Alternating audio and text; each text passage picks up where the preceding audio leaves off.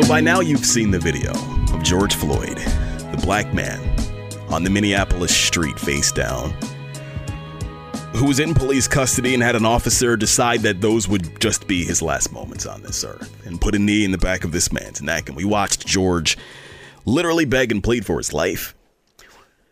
We saw George call out for his mother, who was nowhere nearby, by the way. And we saw George squeeze out the words, "I can't breathe," which should ring very familiar to anyone who has been paying attention to these kinds of situations that we've been dealing with in this country for 400 years or so. And one of the most disturbing things, personally, about taking in that video and watching George take his last painful breaths is that the video itself did not even faze me. You know, I saw it on Twitter or on Reddit and I was upset and I knew it was horrible, but I honestly just went on to the next thing. Even though I knew that that should be the next big topic in social justice that we discuss, there was a part of me that knew that nothing would happen to the officer. And that's scary to me. And I hope I'm not giving up, because I hope to be a father one day. And if my children look a little bit more like me than their mother, they will face some issues that some parents who don't look like me will come into. And I hope for their sake that we can change some of this. And especially change the system that existed for that officer to feel so protected with a cell phone camera in his face and witnessing exactly what he was doing to George for 9 minutes. He knew that there was a chance that he can get away with all of this. And he would not be prosecuted. He wouldn't be sent to jail. He may not even be arrested. And that's terrifying. And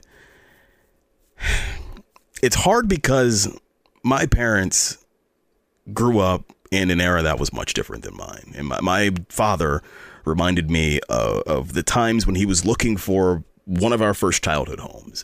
And when he went to purchase, how in New Haven, Connecticut, he faced some troubles when it came to finding a home loan and moving into the neighborhood that he desired. He had the money, but he knew and everyone else knew that black people in New Haven had a harder time getting home loans just because they weren't supposed to be in the nice neighborhoods. My mother was born in Snow Hill, North Carolina in 1960. And we're talking about the tail end of the Jim Crow movement. So we're talking the Jim Crow era where the marriage that I'm currently moving towards would not have even been legal in Maryland during the Jim Crow era. And nurses who were white weren't allowed to take care of black patients. This was not that long ago. My mother was alive during this period. My parents both were. And it's terrifying because here we are all this time later and we're just circling and doing the same things and doing the same protest and the same riot and have the same people who have the same opinions on it who aren't actually doing anything to change it, because eventually something else comes along and takes our attention away. And then what? We wait for the next person to die. We wait for Ahmaud Arbery, or we wait for another Trayvon or Mike Brown or whoever else it may be. Pray to God it's not Blair Thomas or anyone that I love. And Marissa and I just had a conversation the other day about how there are going to be some conversations that are easier for me to have with our children because I grew up black in the suburbs. And she was asking me, what's the best way for her to address that, you know? And I said, the best way for you to talk with our sons and daughters in the future about these issues is to listen to people like me, because I may not have a degree in social justice and a PhD in racial inequalities or whatever you want to discuss, but I have the utmost education in growing up in the suburbs. And if you listen to me and the things that I deal with, even here in my hometown, it'll give you the better perspective on how to deal with all of this in the future. And it applies to the same school of me listening to my future wife about how I should speak to our daughters, Lord willing, about issues that they will face that I don't as a man. Because when I have to have a conversation with my daughter, I'm going to go to her and I'm going to listen to what she has to say about being a woman in this era. And I will apply that when I speak to her, Lord willing, someday. And if you're watching this and you're not a person of color, you can be an advocate and you can be a part of this. And you are no longer allowed to say that this doesn't affect me, because if you know me and you love me and you and I are friends or we've come into contact, then now you have a connection to this. You know someone, everyone knows someone, and it is our duty as American citizens to go ahead and find a way to end all of this. And if you're wondering how you can be an advocate, it involves listening. And if we aren't willing to listen to those who are dealing with these issues and are so quick to take to Facebook and be angry at people who are rioting and just look at statistics of deaths in Chicago, then we're doomed to repeat this again the next time there's a George Floyd who is face down on the pavement in some city somewhere. And I wanted to talk a little bit about the Ahmaud Arbery situation also. He was the man in Georgia who was jogging through his neighborhood and had two non-police officers approach him and end his life in broad daylight because he looked suspicious or whatever the heck they said. And I see situations like that and I just wonder, dang it, will there be a time when I'm jogging through my neighborhood or the neighborhood that I grew up in and someone looks out their window and says, I don't think he belongs here, or there's no way he lives here. And then I'm dealing with a situation where I'm looked at differently just because I'm not supposed to be there, you know? Or a situation like Amy Cooper's in New York City. Now, she was the white woman who had confronted a man named Christian Cooper. And Christian was the bird watcher. He's a black man. And Amy did not have her dogs leashed in this park. And then you're supposed to. That's one of the laws of this park. And Christian approached her and said, hey, ma'am, you got to put your dog on a leash here. I'm trying to bird watch and enjoy myself. And that's also just one of the rules. And Amy decides, I've had enough of this. I'm going to call the police and I'm going to wield this weapon of your fear of the police against you. And she knew full on what she was doing. And that's the scary part, too, is that there are people who are fully aware of how terrified I am of being in the wrong place at the wrong time with the wrong officer and brandish that as a way to control him and to control the entire situation because she knew she was safe. And that perhaps is the scariest of all, knowing about this problem that we're having.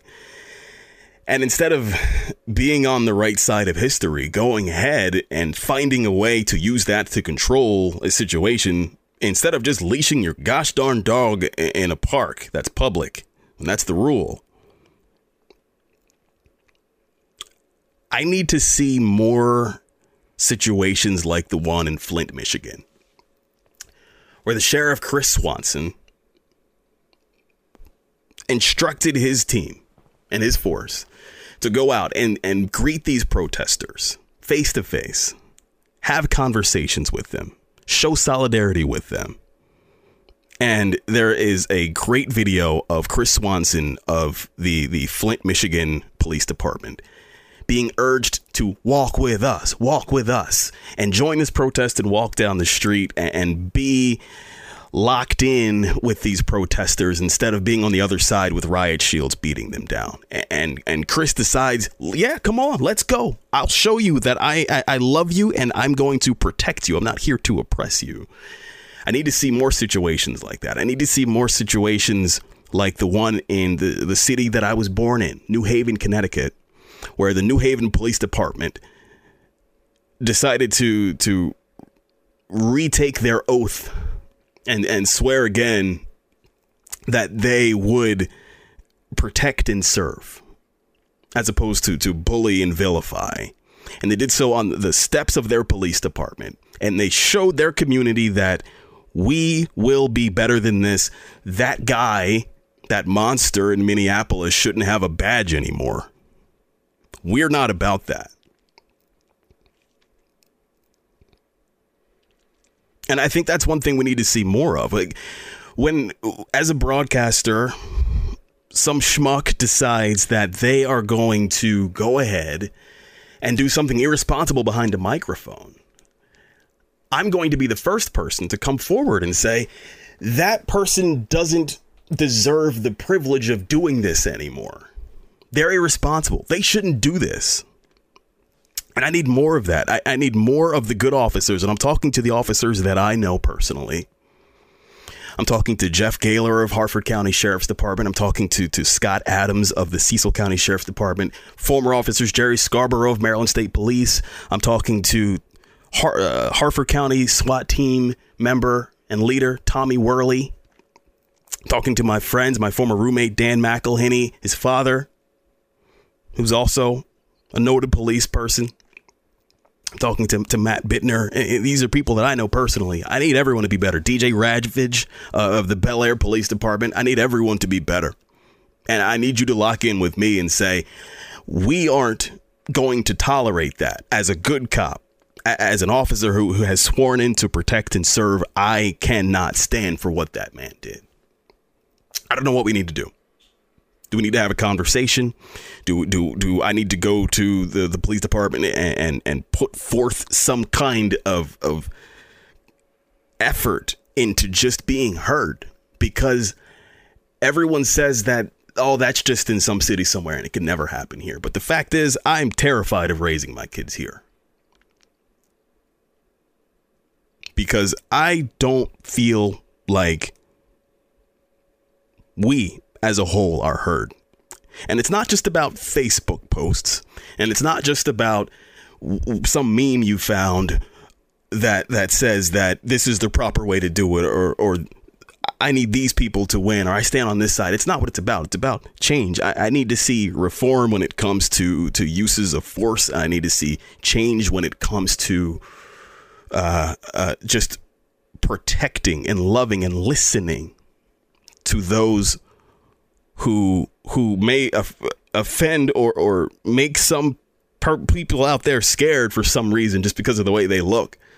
Listen to them and find a way to carry on that legacy of great police work and move forward in a way that allows people who look like me to live in the towns that I live and go back to where I grew up and say, I feel safe here. Because honestly, if I were to go outside wearing this hoodie like Trayvon Martin and go jog around this neighborhood, I'd make a lot of people nervous.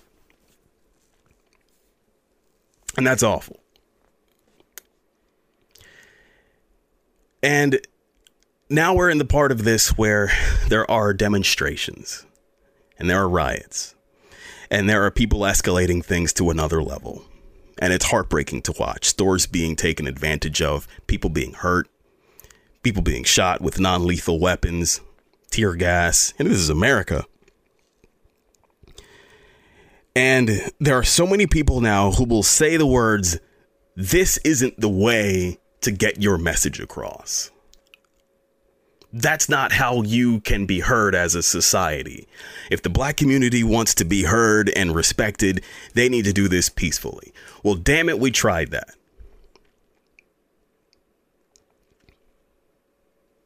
And it seems like every time a black man wants to stand up and protect themselves and say we matter in some way, shape or form, whether it's on a football field, whether it's behind a podium somewhere, it seems like there's always someone saying this is not the proper way.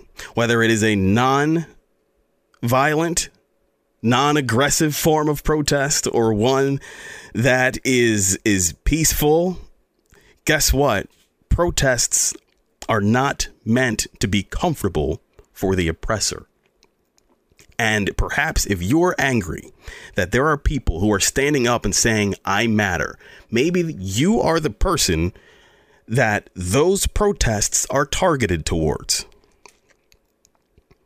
And we've tried everything.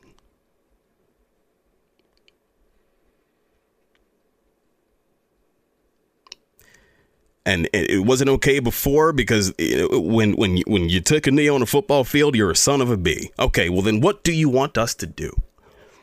Because it doesn't seem like we're being heard, does it? And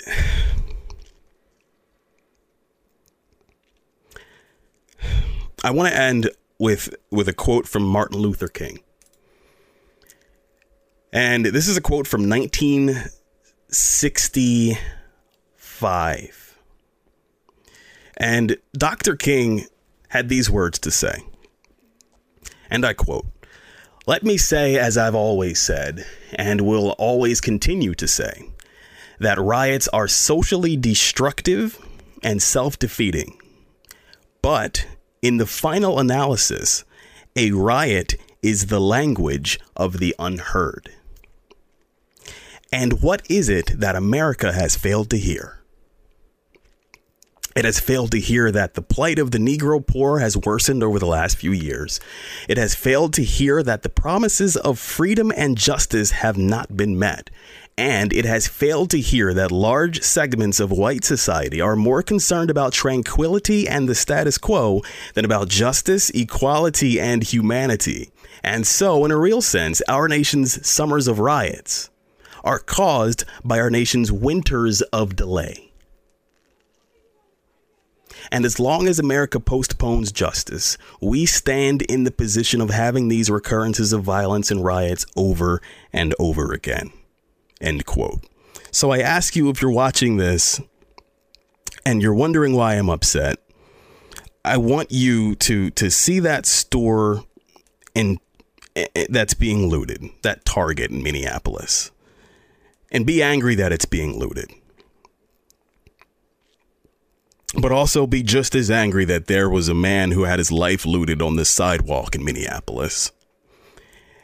And I need you to stand up for me. I need you to stand up for my family, my nephews, my future sons and daughters, my brother, my father, my uncles, my cousins. And one, pray that we don't become the next hashtags and the next cause of some protest, and also to push the people that you care about to drive out hate. And I think the only way to drive out hate isn't just by saying, "Oh, I'm not a racist. I'm not racist. I love, that's fine." It's not okay to just not be a racist. I need you to be vehemently and vocally against racism. And there is a distinct difference. And that means if there is a politician who is stroking this fear and pushing this agenda that if you protest in any way, shape, or form, then you are a thug. And if there's someone out there who's pushing this narrative that I'm dangerous just because I look the way that I look, you need to do what you can to push them out, because I can't lock in arm in solidarity like Chris Swanson did in Flint if you can put up with some small bit of the racism and the hatred that goes into people like that officer in Minneapolis who took George's life. Then I'll be the first one to admit, maybe I could be better. Maybe I should be knocking on doors. Maybe I can go out and set the better example. But dang it, I'm at the point where I don't know what else to do. So thank you. I love you. Be safe. Be better. Let's love one another. And let's listen to one another.